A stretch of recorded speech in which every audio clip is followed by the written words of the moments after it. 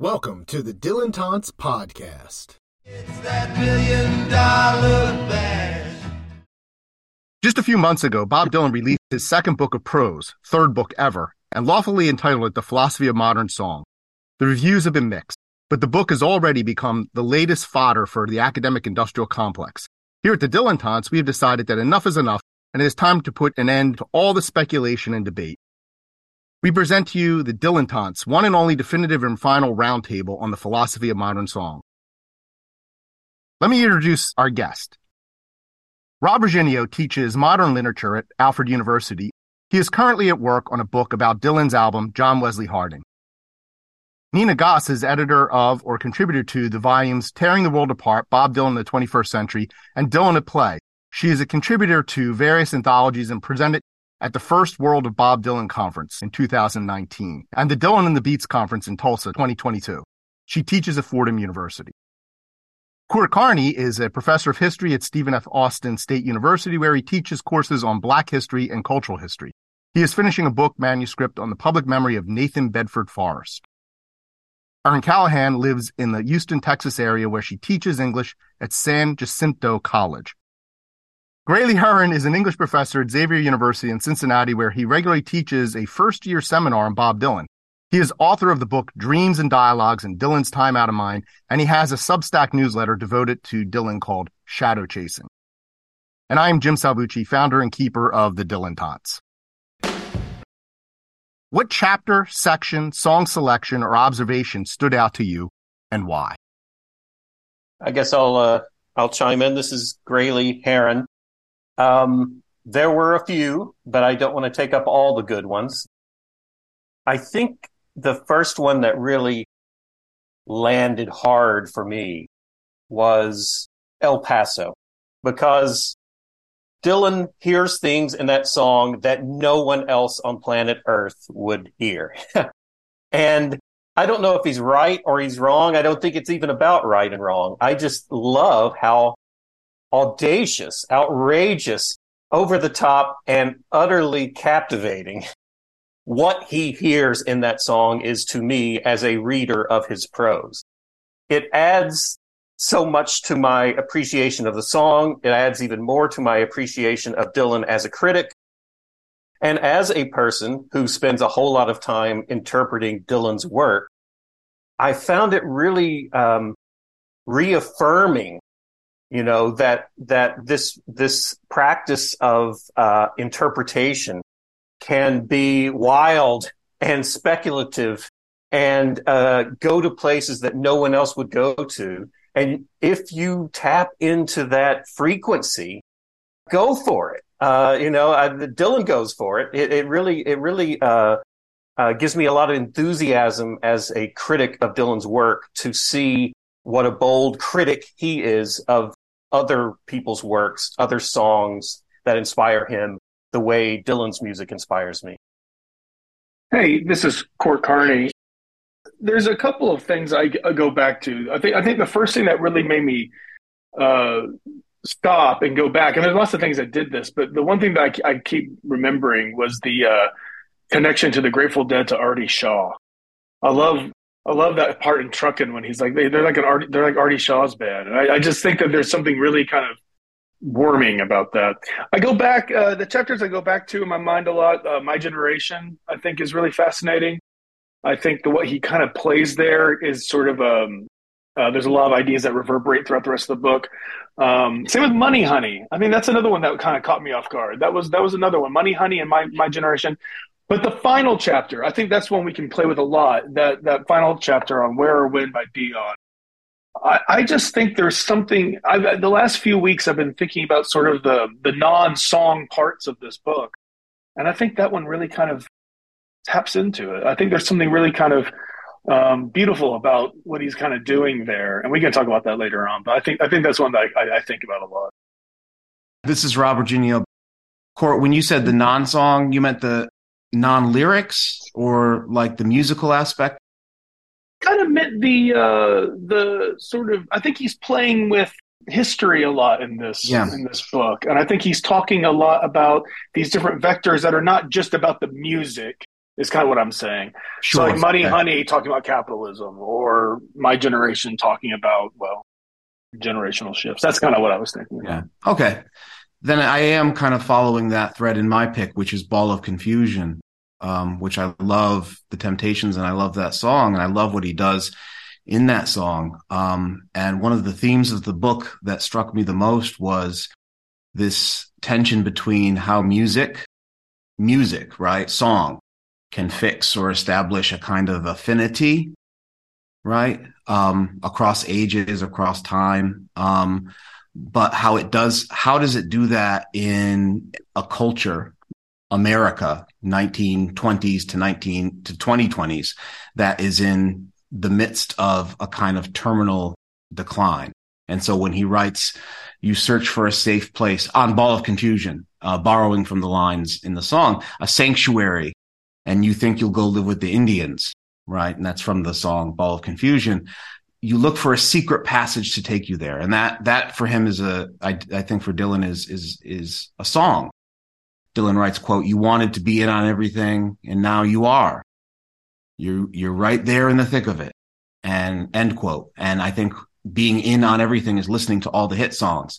And he's kind of commenting in that moment on the post-Dylan protest song sort of the floodgates are open, that the songs that you used to be sanctuaries are now places where confusion is heard, and there seems to be no place of sanctuary. So because I love the song, I keep going back to it, but I find, in my marginalia, there's a lot in that particular chapter on Ball of Confusion, which threads with what Court was saying about how Dylan's thinking about history and other, not specifically about song craft, so to speak. This is Erin Callahan. And to kind of build on what Court and Rob have said, in Doesn't Hurt Anymore, I keep going back to this concept of universal suffering. And it says that pain is a thing, we all know loss, whether you're rich or poor. And that shot me to, sort of this thread of literature, and Sonny's Blues is what I wrote in the margin. But it seems that he's dealing with where he says it most overtly in that chapter, but he's dealing with that of loss of culture, of people who profit off of people's suffering. And you see that throughout the entire book. And so to me, that was a thread that ran through, but also, through a lot of his works as well. And so I keep going back to that chapter quite often, kind of, make heads or tails and find the links that I can with the other songs. I'm Nina Goss. For me, it was the themes rather than it was the forest and not the trees that attracts me to this entire project. And I like reading it as underhanded or, self-narration, that it's really an autobiography. And so I found the first chapter so clever that his Detroit City chapter begins with this figure incognito, desperate to get home. And that is the Bob Dylan story, launched right there. And then the very next chapter, the Pump It Up, and he says, this song speaks newspeak, which of course is that is chapter 1A of the Bob Dylan story. So that appealed to me. And the waist deep in the Big Muddy is just nuts. And I love that. And the lemmings and I just found that so engaging and freewheeling that one always stays with me. And the photo of the Rolling Stones, which I'd never seen, which was beautifully reproduced. What Nina was saying, if you took that Detroit City chapter and then mashed it with his interviews with Scorsese and No Direction Home, there's a lot of evocative sort of connectors there of how he's talking about himself and how. Yeah, it's the whole, that we've heard. Yeah. The one, desperate to get home, homeless, the exile, the sense of being free and unfree at the same time. I found that very moving in the Detroit City section. This next question I want to ask is one that Rob suggested. This tells you the collaborative nature of the Dylantantes. It was based on a comment that Nina made on Graylee's contribution to the Dilettantes on the Whiffenpooch chapter. As Dylan's second book of prose after Chronicles, how consequential is the philosophy of modern song in Dylan's oeuvre, or even beyond that? And I mean consequential, and Rob means consequent. Do you, Rob? I mean consequential. Yes, Yeah. I'm borrowing your term because I think it's a great question. Is it as consequential as a work like Rough and Rowdy Ways, which deals, or Modern Times, or Love and Theft, which deals with some of these same themes that we've been talking about the ability of song to account for the sufferings in history, personal suffering, the way that song can magically kind of transform that. And then, as Aaron suggested, the way in which that's taken advantage of sometimes. And the Dylan, the archivist, Dylan, the curator, Dylan, the iconoclast, kind of shining his light into these different darknesses, as he says. That's a quote from, the Ball of Confusion chapter again. So, my sense is that I find the albums more consequential than the book. And I can answer, Grayley, about that perhaps because he's got his hand up. Well, I mean, I first would reject the very notion of making Dylan's music compete with Dylan's prose. I mean, it's a different thing. And even though this is a book about songs, it's a book. It's a written work. So for me, the comparison points are, the most obvious comparison point is with Chronicles. And I think it's a wonderful sequel to Chronicles. It took him long enough, damn it. But like Nina, I think that this is a very personal book. But if Chronicles is his I book, Philosophy of Modern Song is his you book, right? And even though that you, that very important middle figure that he prefers to speak in, somewhere between I and other, or between I and stranger, the way I put it somewhere else, is fascinating to me because it is a place where the self and the other merges together in some really interesting ways. And I love reading Dylan's thoughts about songs, but I also love how he makes this a multimedia venture, a thing, again, that you can do in a book that you can't do with music. Well, unless you count videos, but that's not really very important in Dylan's world. And so the interaction between what he says and what he leaves unsaid and what he shows through visual images rather than writes, I mean, all of that's just fascinating to me. And a point I'll throw in here, and then I don't want to hog the discussion, but Aaron mentioned that great moving chapter on Doesn't Hurt Anymore. And that one's really important to me. And I've written about that in a kind of political context. But another way that I think it's really important and indicative of what makes this a consequential book is the closing of that chapter on page 196. Where do you go? How do you identify with a world that has set you aside? A world that took everything from you without asking? A world that's asleep, bedded down, and deep into slumberland, taking one long, endless siesta?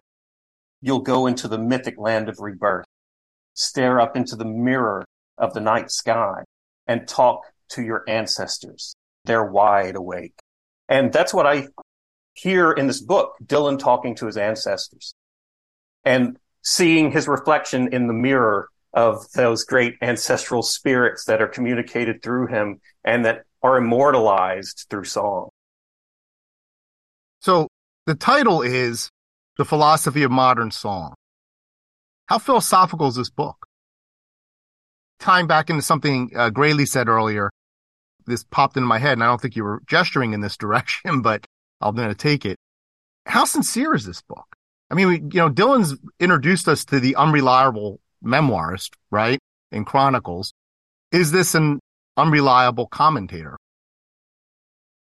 The word philosophy is mentioned twice in the book, besides the title. It's in Gypsies, Tramps, and Thieves. Your Philosophy of Life is Wait and See. And in Willie, The Wandering Gypsy and Me, interestingly, 2 songs with that word, that contentious term, the gypsy in the title. This song has a philosophical point of view. Keep moving. It's better. Let the train keep on rolling. Let's go forever. Let's go till the glacial age returns. For me, there is very much so a kind of philosophy of embedding to keep going. For me, is to keep listening, to keep digging, to keep up a kind of exegesis that returns us to these beginnings, even though we're in a kind of haunted present moment. That's my take on that particular question. In terms of sincerity, I would take Nina's kind of structure and say, I think the forest is sincere if the trees aren't. I think there's something there.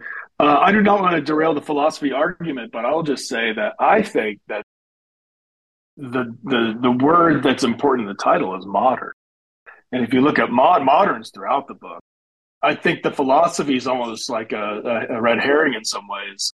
I mean, what's he say? I mean, there's that beautiful Jeff Slate interview that we haven't touched on yet, but when he says it's a vibe, or the book is like what he says something like the book is a state of mind, more of a state of mind. But I think modern, and I don't want to derail the philosophy part, but I think there's a real key element to all of that.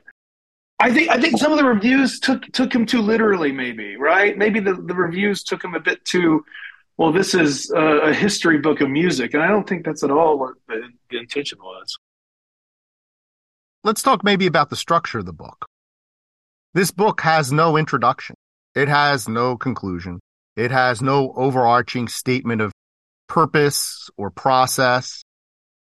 It starts with chapter 1 and it ends with the last chapter. There's no other intervening apparatus aside from a partial list of photographic credits with a surprising number of absences in that list. And in that sense, it's not unlike a Dylan song. Dylan songs don't get an introduction. We don't get Dylan's notes in the liner about each song. We don't often hear him weigh in about the meaning or significance or even the process of writing individual songs. So what is the effect of this rather unconventional structure? First, I know that somewhere Eddie Gorodetsky has said that this project began as a collection of the intros, the theme time radio intros. And he and Dylan had a plan to gather together these intros, which charmed everyone on the planet Earth, and put it together in a gifty package, somewhat similar to the philosophy of modern song. And that's an origin of this project. I'm really eager myself because I think I'm the devil's advocate here, and I was not as, I would give 5 years of my life to get another 8 original songs instead of this thing in my lap. And so I want to be really careful myself to distinguish between whatever is intrinsically valuable and rich about this thing and what its role, its agency as a Bob Dylan project that leads to these kinds of discussions. And all are the hermeneutics of Dylan fandom, which is what we are skilled at. Some of us, like Graley, more skilled than others. And I just want to be very careful to distinguish between what's here and what we conjure with our abilities to decode and recode and weave meanings and whatnot. And to offer that the origin of this project was maybe not as metaphysical as we may want it to be. That it wasn't, Gorodetsky has said, let's put together the theme time stuff and box it up for people that, would love to have it. Erin, any thoughts? Yeah, to Nina's point, I just listened or re-listened to Theme Time, and as I was reading some of the chapters, I recognized distinctly a lot of the passages from those intros and from those shows. So yes, to that point. And you said in one of our email exchanges, do you think that he's taking a shot at academics who will glean and, glean meaning out of what he's written?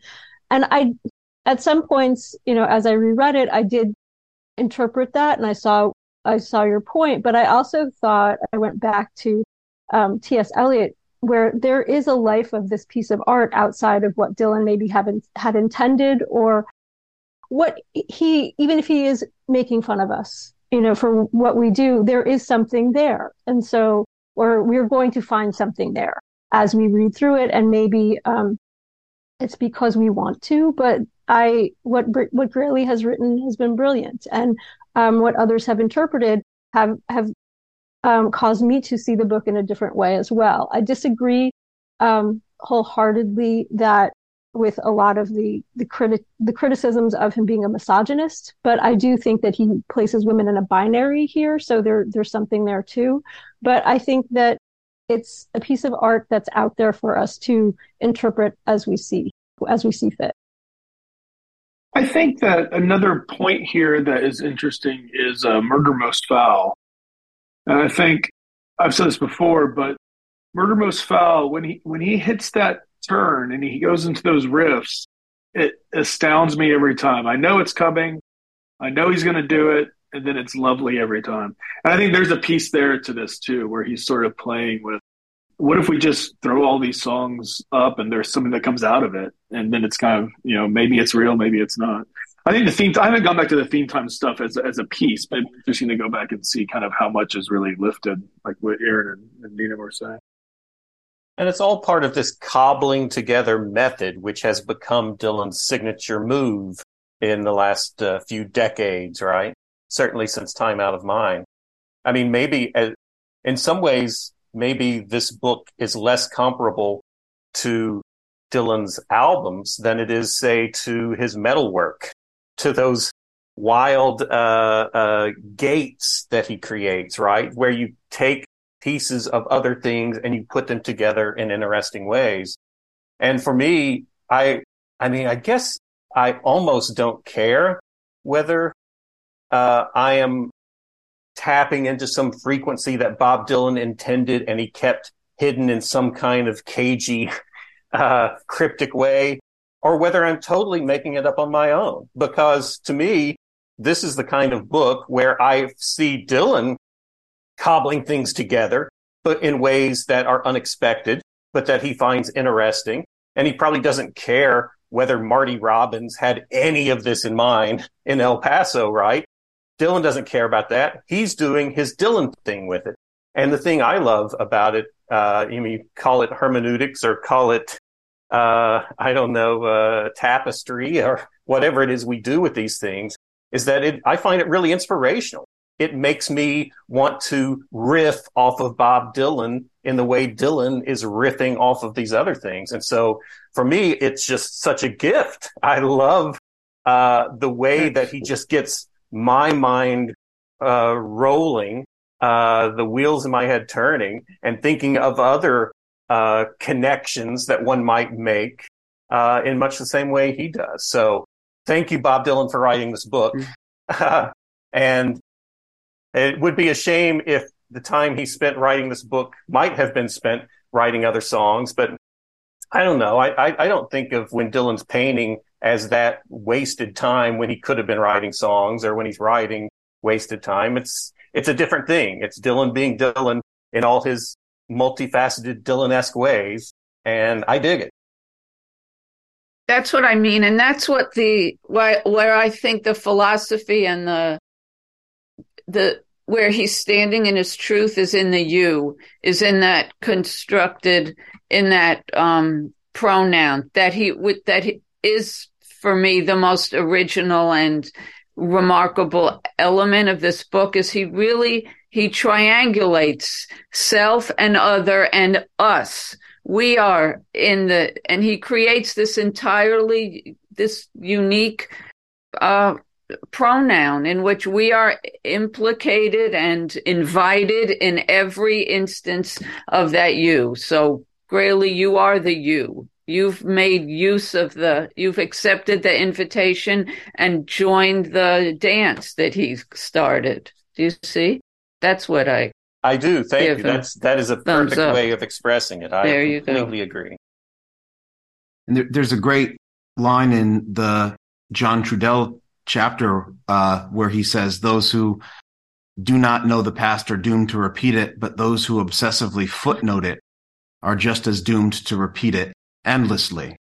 And I loved that line as a way of expressing the kind of engagement with fragments, bits of the past that Grayley so wonderfully stitched together, because you're not footnoting. You're not just tracking, here's where this came from, here's where that came from. You're actually kind of saying, okay, this is a kind of cluster that Dylan has created, which sends the various parts of this constellation create these little sparks that send me off in these directions. Because to footnote the past is to just relegate it, right, to a reference, which is in a way to kind of regulate it, to control it. And he's not doing that in this book at all. And so I definitely see that in in your wonderful work, Grayley, that you're kind of following that lead. So for a long time, we've known that Dylan creates using a magpie-like pastiche structure, taking pieces of other things. I love the metaphor of his sculptures. He takes pre-manufactured objects and welds them together into something new. And we can say that about songs. We can say that about chronicles. I don't think anybody's done in-depth analysis too much of philosophy of modern song, but I suspect there's going to be a lot of that there. But in the meantime, some people have suggested that Dylan didn't write the philosophy of modern song. I've heard that claim, that it was outsourced or ghostwritten, or that he co-wrote it, or that parts were written by him and parts by others. We have this bifurcated structure of the riffs versus they're not exactly song analyses, and sometimes it's hard to tell the difference between the riffs and the analyses. But there is this bifurcated structure to many of the chapters where there's two different voices. And some have suggested that maybe Dylan wrote the riffs and someone else wrote the other, or somebody else is the other voice, or other people. Much like if you listen to the audio version, there's many actors who read those other sections. What are your thoughts on all this, on this authorship question? Or have you put any thought into this, or are you just accepting that it's Dylan's voice across the board?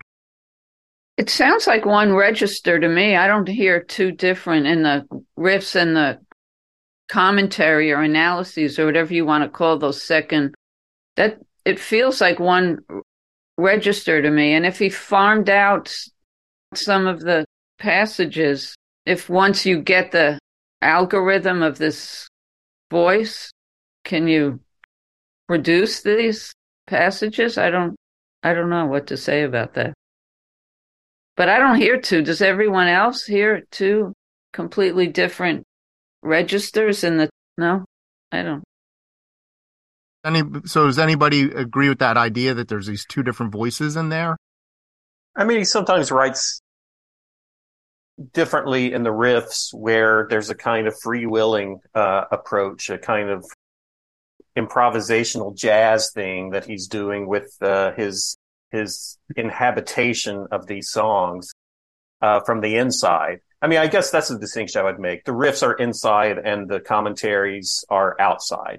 You know, that in one, he's putting on the mask of the singer and inhabiting it as you, right? Almost a kind of method acting thing where he's combining himself, he's interweaving himself into the songs and inhabiting them. And then in the commentaries, he usually holds them at some sort of distance, and often still odd, idiosyncratic interpretations, but they're different in that sense. But I agree with Nina. This feels to me like the product of one agency, and that agency feels like that of Bob Dylan. And so But maybe that just shows you how we've become so accustomed to the magpie nature of Dylan that what is Bob Dylan? As soon as you try to put your finger on it or pin it wriggling to the wall, it squirms away because there's just too many Bob Dylans competing for the center of attention. But no, I personally would be more interested to learn how the pictures got there and what Dylan's role in selecting those pictures were and placing them in relation to the text. But I don't know. It feels like a Bob Dylan book to me. That's a great question about the pictures, too, because we know he's obsessed with visual arts and cinema. And so clearly that's something that he probably cared a lot about. I mean, and there's making a hypothetical about his intentionality. But I would agree with Nina and Grayley. This seems like of a piece. Certainly the obsessions that run throughout, the thematic obsessions that run throughout time, memory, America, American history, they all kind of pin the riffs and the commentaries together. And the rhythms and the syntax and the diction that we're accustomed to is, his sprezzatura with vernacular and then formal diction. He can do anything with language, and I hear that throughout this. And I don't see a difference between the two. I would argue in terms of the photos that Rob is totally right that his love of visuals, absolutely. And I would accept if there was a team of researchers that gathered 7 million photos and kind of ran them by him, at his convenience, and he went, at the ones that he, I would accept that rather than Bob sitting and Googling for 3 hours a day. Do you think that's possible? Bob's Google image search is what. Yeah, exactly. Wouldn't you like to? But maybe that's the Dunkin' Donuts gang is his photo researchers. Yes. Out there. I'll just add that I think there's an interesting complexity here, because I think when we're talking about this magpie, or even I was thinking like the bricolage kind of idea where you're kind of creating a cultural something bigger than itself. But then you have the Jeff Slate interview has these interesting things where he's talking about streaming is too easy. It's too democratic. Oh, right. You have to limit yourself. You have to bracket yourself off. And within that, creativity can come. And then you have the same idea. Like I don't think that's an antithesis. I think there's something that's sort of really interesting about that, how you have to hem yourself in, or he feels he has to hem himself in, that you have too much stuff available to you now. I think that goes back to this idea that he's creating a non-nostalgic, and this is a complicated. I want to traipse easily here, but I think he's creating kind of a non-glorification, non-nostalgic look at a period of time that is sort of we've lost. And I think that loss is evident within here. And that loss is not without, I don't think he's creating rose-colored glasses of the past at all. But I think he's clearly saying at some point there is something we've lost. And whether that's something that's made by technology. I mean, we go back to the idea of mass production, mass culture. I'm thinking immediately of like Dwight McDonald stuff, Walter Benjamin. There's something that he's tapping into that's very similar to that in terms of the modern world obliterating certain pieces that are so meaningful. But then how do we recreate that? How do we reclaim that? And I think these are unfinished sentences for me, but I think there's something that's what kind of drifts to my mind when I think about it rather than an individual song. But I think the book demonstrates what you're talking about, Cord, that the way to reclaim it is one voice, one individual, one listener at a time. That the book itself is the demonstration of how to work against all the erasures and erosions of digital culture. Do this and do what Grayley's doing and what we're doing. One mind, one voice at a time, reclaiming and re-inhabiting and re-narrating the past. Does that? No, I think that's absolutely right. And also just giving voice to it, taking it seriously. Some of these songs are very flippant songs, you would think, but he finds some real deepness in there. I think that's kind of, It doesn't have to be your deepness or my deepness, but I think there's the fact that there's depth there, I think is important to consider. It's interesting too that he's hyper conscious of his position as a unique human voice, but within a kind of industrial complex, right? He is part of the music business.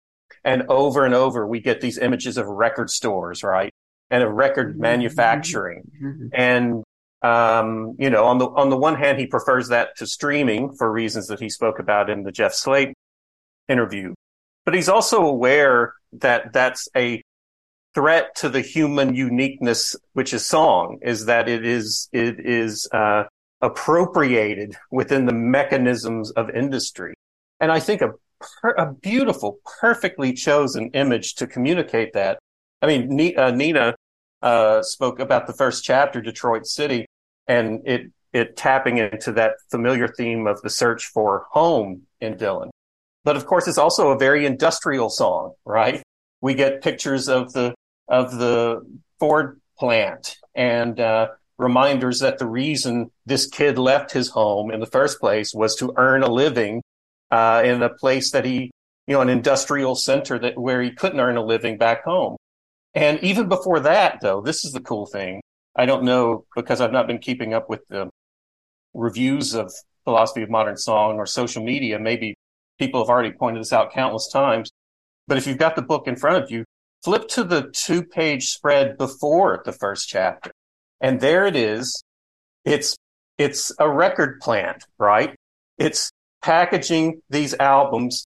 And when you look closer at it, so you've got these human figures who are kind of robotically packaging these records that contain songs, and the songs, take us out of ourselves and out of our time and place and are so uplifting for us. And yet they're packaged, right, in a plant that someone's doing this all day long, 8 hours a day. And look closer and you realize it's a Columbia Records album.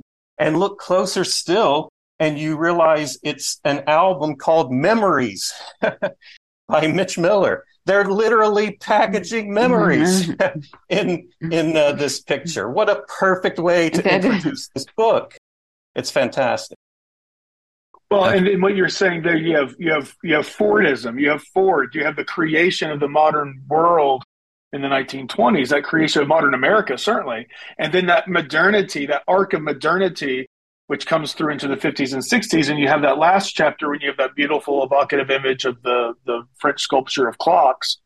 There's something, these are not accidental. Now, going back to Jim's point, I don't know why it's selective in terms of its credits.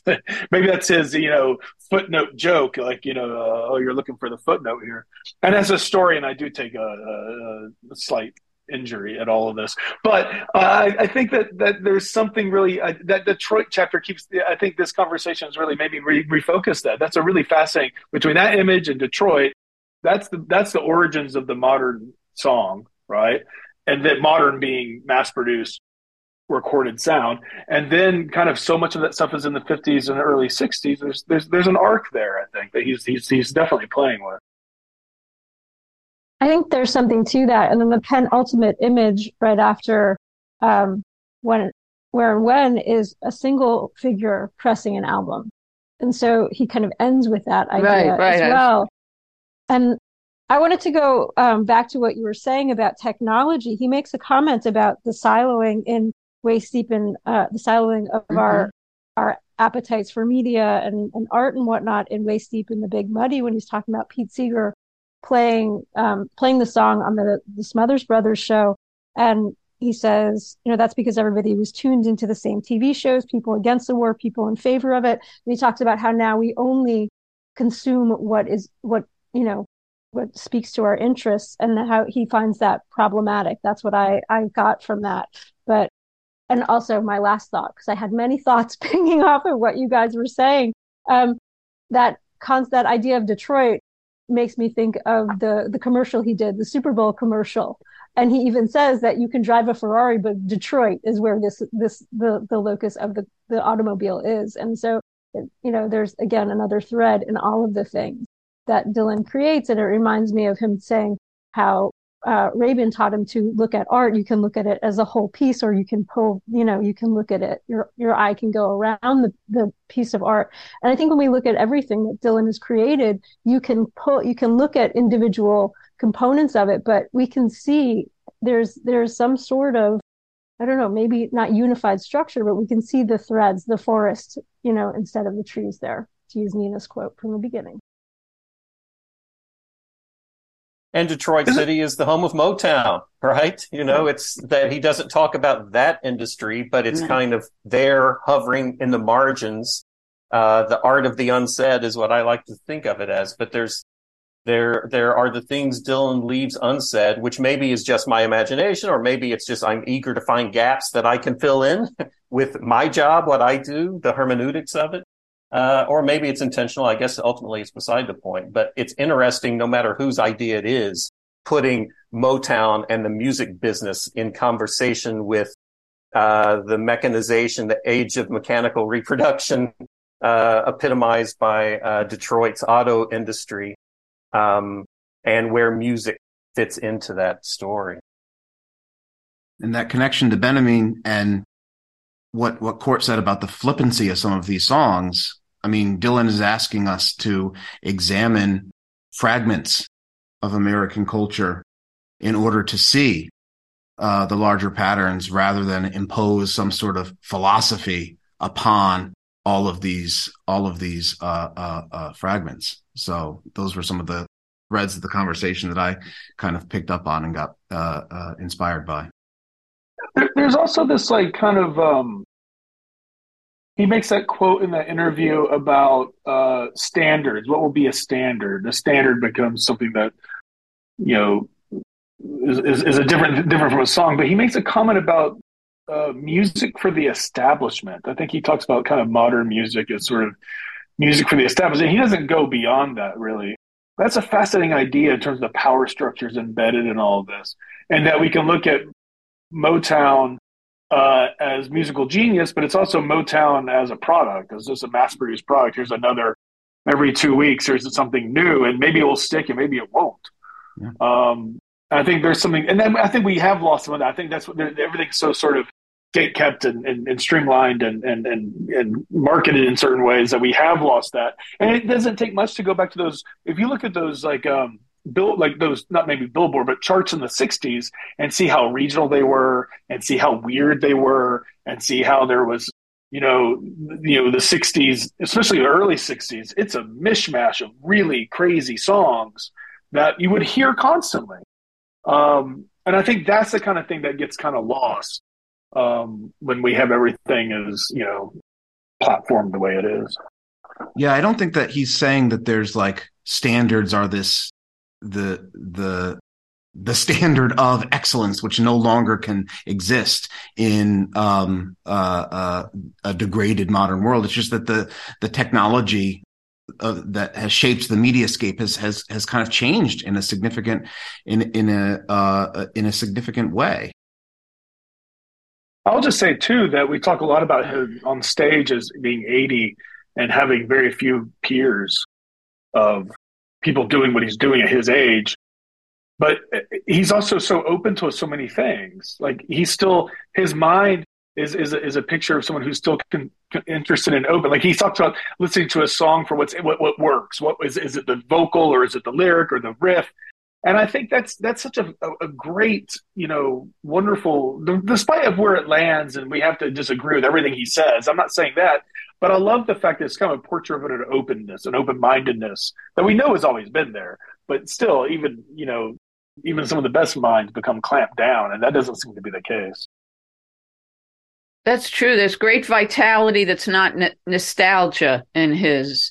I do feel often as though what he's writing about a given song, it has just occurred to him. It's not necessarily recollecting and fixing thoughts and feelings he's had, that it suddenly occurred to him that this is what's going on in The Pretender or whatever. And that's where the fact that we can replay these things over and over again. The technology allows for that. Yes. Hearing that newness again and again and again. Yes. back to Benjamin celebrating the fact that what modern reproductive modern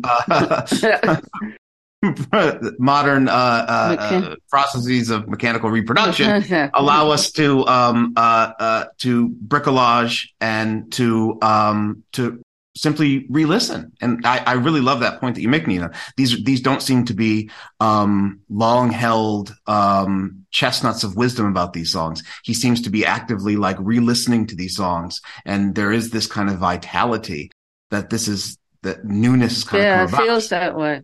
Yeah, and that's back to my favorite chapter, Ball of Confusion. That's what I meant to mention to Court, talking about going back to his point about the commodification and the impossibility of having quote unquote standards anymore, or from that Jeff Slate interview, it's too democratic. There is a kind of dread in that song where songs like Eve of Destruction become marketable. Songs like Ball of Confusion, he says, I think in the commentary section on Ball of Confusion, what a difference 10 years makes, right? That the songwriters of that song, Whitfield, that they were writing Money, It's What I Want. And then 10 years later, they're writing Ball of Confusion. And it's now become marketable. Miller's kind of thinking about that, how even one's dread can become marketable. And you can become back into slumberland, as he puts it. That's where, Rob, I read Marcuse, One Dimensional Man, how in the late capitalist society, things that seem counterculture or push back on the establishment then become subsumed into that capitalist culture and commodified and become products to buy and sell. But to what Court was saying, it took me a minute to find this. He does about establishment music in the Poison Love chapter, which also stuck out to me. He says the problem with halls of fame is that they celebrate sanitized version of raw life.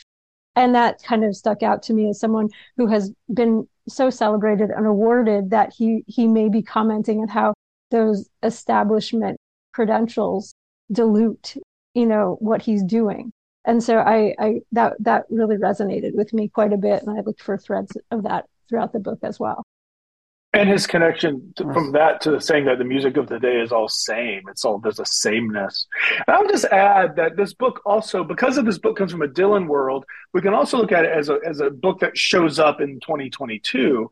And if you look at this book and you look at a film like Nope, if you look at a film like even The Fabelmans or God Help Us Babylon, there is a complete thread going on in the current climate of what does technology do? What does past technology mean? What does the creative process, how is the creative process warped and changed and transmuted because of technology? And this book slides directly into that conversation that seems like there's like a growing frustration as to what's going on today. So not only is this an interesting book for Dylan, and from the Dylan perspective, I think it's also an interesting book that falls in our lap at exactly the same time that a lot of people are questioning the role of tradition and et cetera, et cetera, et cetera. That's really interesting. There's an extraordinary current backlash against Silicon Valley culture, digital culture. There's this growing movement among young high school kids. They're calling themselves Luddites, and they're buying flip phones and cutting themselves off from social media. There's a real swell in culture, and that would be very fascinating to see if this project in any way plays into that.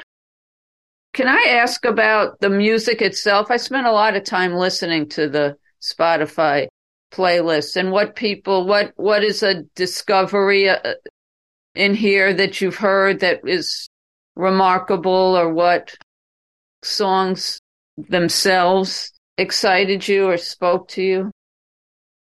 Does anyone? I know I can say The Pretender and London Calling are two songs that were transformative milestones in my own life. And to have them at the time that to experience them folded into this is a real revelation for me in terms of the entire project. Oh, this is what it feels like. These songs were, for both of them, for me, were exactly what he's talking about in terms of touchstones, milestones that live and flourish inside of you.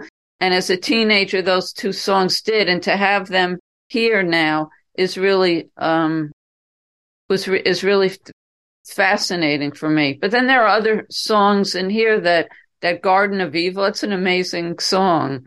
I never heard Little Walter's Key to the Highway, which I know backwards and forwards from Derek and the Dominoes. And wow, that was really a gift for me to be able to meet that. Like, what are songs that were like, wow, this is something that you heard?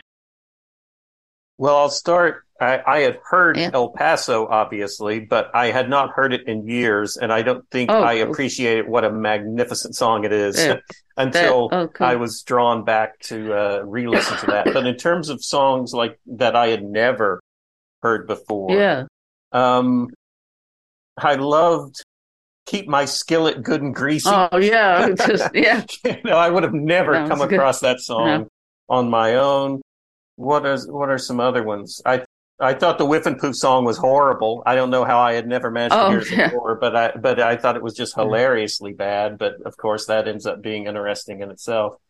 And then, Jesse James, which I guess I must have heard before, but of course, when I was listening to it, all I could hear was Jesus Christ by Woody Guthrie, because that's the one I'm much more familiar with, and realized, that's where he got that's cool. He got this, the tune for a Jesus song from this outlaw song, Jesse James. So, yeah, I think it was a lot of the really old songs I had never heard before that I appreciated Dylan drawing my attention to. I agree. Just the demented Ruby, Are You Mad by the Osborne Brothers. Yeah, that's crazy. I mean, that's just an insane song that just struck me like, and he's got a great little riff in there on nostalgia and listening and technology. But the song itself, man, that hit me. Yeah. I listened to that Webb Pierce song about 1 million times. I fell down a Webb Pierce hole for a while. Just these people that were so popular, and then, their voices are so interesting and unique. I think I got stuck on Ball of Confusion, but what the Webb Pierce song he uses in No Direction Home. So I found that interesting. But yeah, Ball of Confusion I got stuck on, and then I think Where and When too. And which? The Dion song. Oh, the Where and When. Where and When. Yeah. Well, I'm getting conscious of time here, so I want to do a little cheesy round robin at the end here. So you're all academics, you're all PhDs, you all study Bob Dylan, but I want you to write a 2-sentence blurb. Positive, neutral, or negative blurb on the philosophy of modern song. And just give me your 2-sentence blurb. Can I steal in a Dylan-esque way from from Bob Dylan himself on Grail Marcus's Invisible Republic, which is a kind of like enigmatic blurb, which says, this book is terminal. It goes deep. It combs through history like a rake, which is, I think, very ambiguous to put it lightly. So I'm going to steal Dylan's blurb on Grail Marcus's Invisible Republic for this one. I love the double entendre of rake there too. That's wonderful. Exactly. Aaron. I have no blurb. Give me a minute, please. Redacted, Aaron Callahan. That's what we're going to see on the back of the book. Yeah, I think the word that comes to mind that I would spin a blurb about would be what Nina said, which I loved, is the idea of being implicated. The past. You are implicated by the past, or you're part of this. I think there's something there, a blurb that talks about the strangeness of the past implicating you as well, or something. I think there's something. I wrote that word down, and I just think that's a really key element to all this. I do love that quote that he pulled at the very end, where the past has a way of showing up in front of you and coming into your life without being called. That's the blurb. I'll just copy him. It's like Court Carney, Wayne Gretzky, Michael Scott, Court Carney. That'd be the end of mine. How about you, Grayley? I don't feel like I have a good one either, so I'll riff off of Time Out of Mine. Take a stroll through the lonely graveyard of Bob Dylan's mind and listen in as he speaks with the spirits of his ancestors. Really, from your mouth to Simon and Schuster's paperback edition's ears. I love I that would you just, have eight blurbs and they all define different books. yeah. None of these are the same book. Why ask this question? My concern is Bob Dylan already has his built-in people, and I'm concerned with getting this in the hands of people that are, don't have a wall full of Bob Dylan CDs and posters. And I would say this is more like the book that I would have to compare this to that might get this in the hands of other people is Italo Calvino's Invisible Cities, that I think I would say to people, just stick with this. Don't pick it up and read 2 pages and put it down and pick it up again. Give yourself an hour and sit down and start reading. And if you do that, you'll find yourself implicated in a voice you haven't heard before, and you'll find yourself going to places you haven't been before, but you got to do it that way. Don't flip through looking at the pictures, and don't look at find the 2 songs that you already know and see what Bob Dylan has to say about them. Don't read it that way. Start from the beginning, give yourself an hour and read straight, and then you'll get in there. I'm going to steal from Bob too, I think. I always thought of mainstream culture as lame as hell and a big trick. That's what I kept thinking and returning to as I was reading this, that there's a narrative that mainstream culture creates, even about the songs that are in this book, that he's showing us something different.